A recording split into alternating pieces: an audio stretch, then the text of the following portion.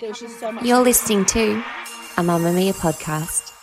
Mamamia acknowledges the traditional owners of land and waters that this podcast is recorded on. Move by Mamamia is the exercise app for anybody, anywhere. Yes, that could mean you too. The workouts have been designed to fit into your life so you can move when you can.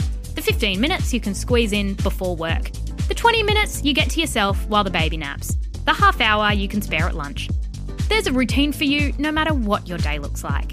A reminder as well, this is included in your Mamamia subscription. If you are a Mamamia subscriber, you already have access to Move.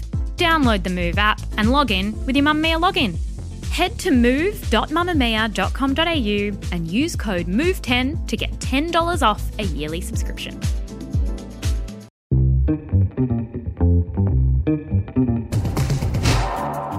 From Mamamia's daily news podcast, The Quickie, I'm Claire Murphy with your evening headlines for Wednesday, November 15. Stars from the sitcom Friends have posted their personal reactions to the death of their friend and colleague Matthew Perry, who passed away on October 28. Matt LeBlanc, who played Joey on the hit TV show, wrote that it was an honour to share the stage with his friend, that he will always smile when he thinks of him, saying, "Spread your wings and fly, brother. You're finally free. Much love, and I guess you're keeping the $20 you owe me." Courtney Cox, whose character Monica would go on to marry Perry's character Chandler, explained how the iconic reveal of their relationship scene unfolded and how Perry had fed her a funny line to use, saying he often did things like that. He was funny and he was kind. The government has confirmed that they are monitoring the whereabouts of criminals, including 3 murderers and a number of sex offenders who were released into the community following a High Court decision.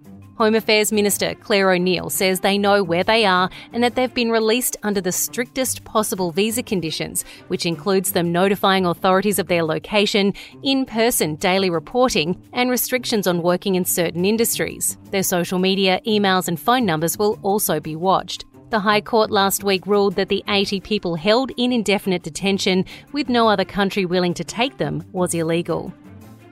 Matilda's coach Tony Gustafsson will be staying on with the Aussie team through the Paris Olympics after a job he was rumoured to be offered went to Chelsea coach Emma Hayes. Gustafsson, who was the US women's national team assistant coach back through their 2015 and 2019 World Cup campaigns, was looking set to take over as US head coach, but Aussie star Sam Kerr's UK boss at Chelsea, Emma Hayes, was offered the job instead. Gustafsson had said that he has unfinished business with the Matildas as they head into a 2-legged playoff against Uzbekistan to qualify for the Paris Games in February. The US has backed claims that Hamas are using Gaza's Al-Shifa hospital as a command post. White House spokesman John Kirby told reporters aboard Air Force One that US intelligence confirmed Hamas used tunnels underneath the hospital to conceal military operations and to hold hostages. Hamas continues to deny the claims. Israeli forces have advanced through Gaza City and have now effectively surrounded the hospital, where hundreds of sick and injured people are trying to survive, with access to basic needs including food, water, power and medical supplies cut off. COVID-era measures that allowed for marriage notices to be carried out online are being made permanent.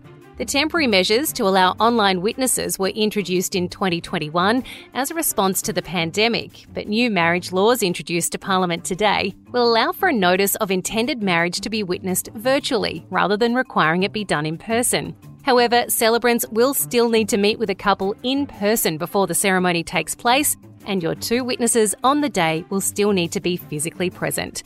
That's your latest news headlines. If you want to delve into why adult children getting frustrated having to wait so long for their boomer parent inheritance might be leading to an increase in elder abuse, listen to The Quickie wherever you get your podcasts. The Quickie, getting you up to speed daily.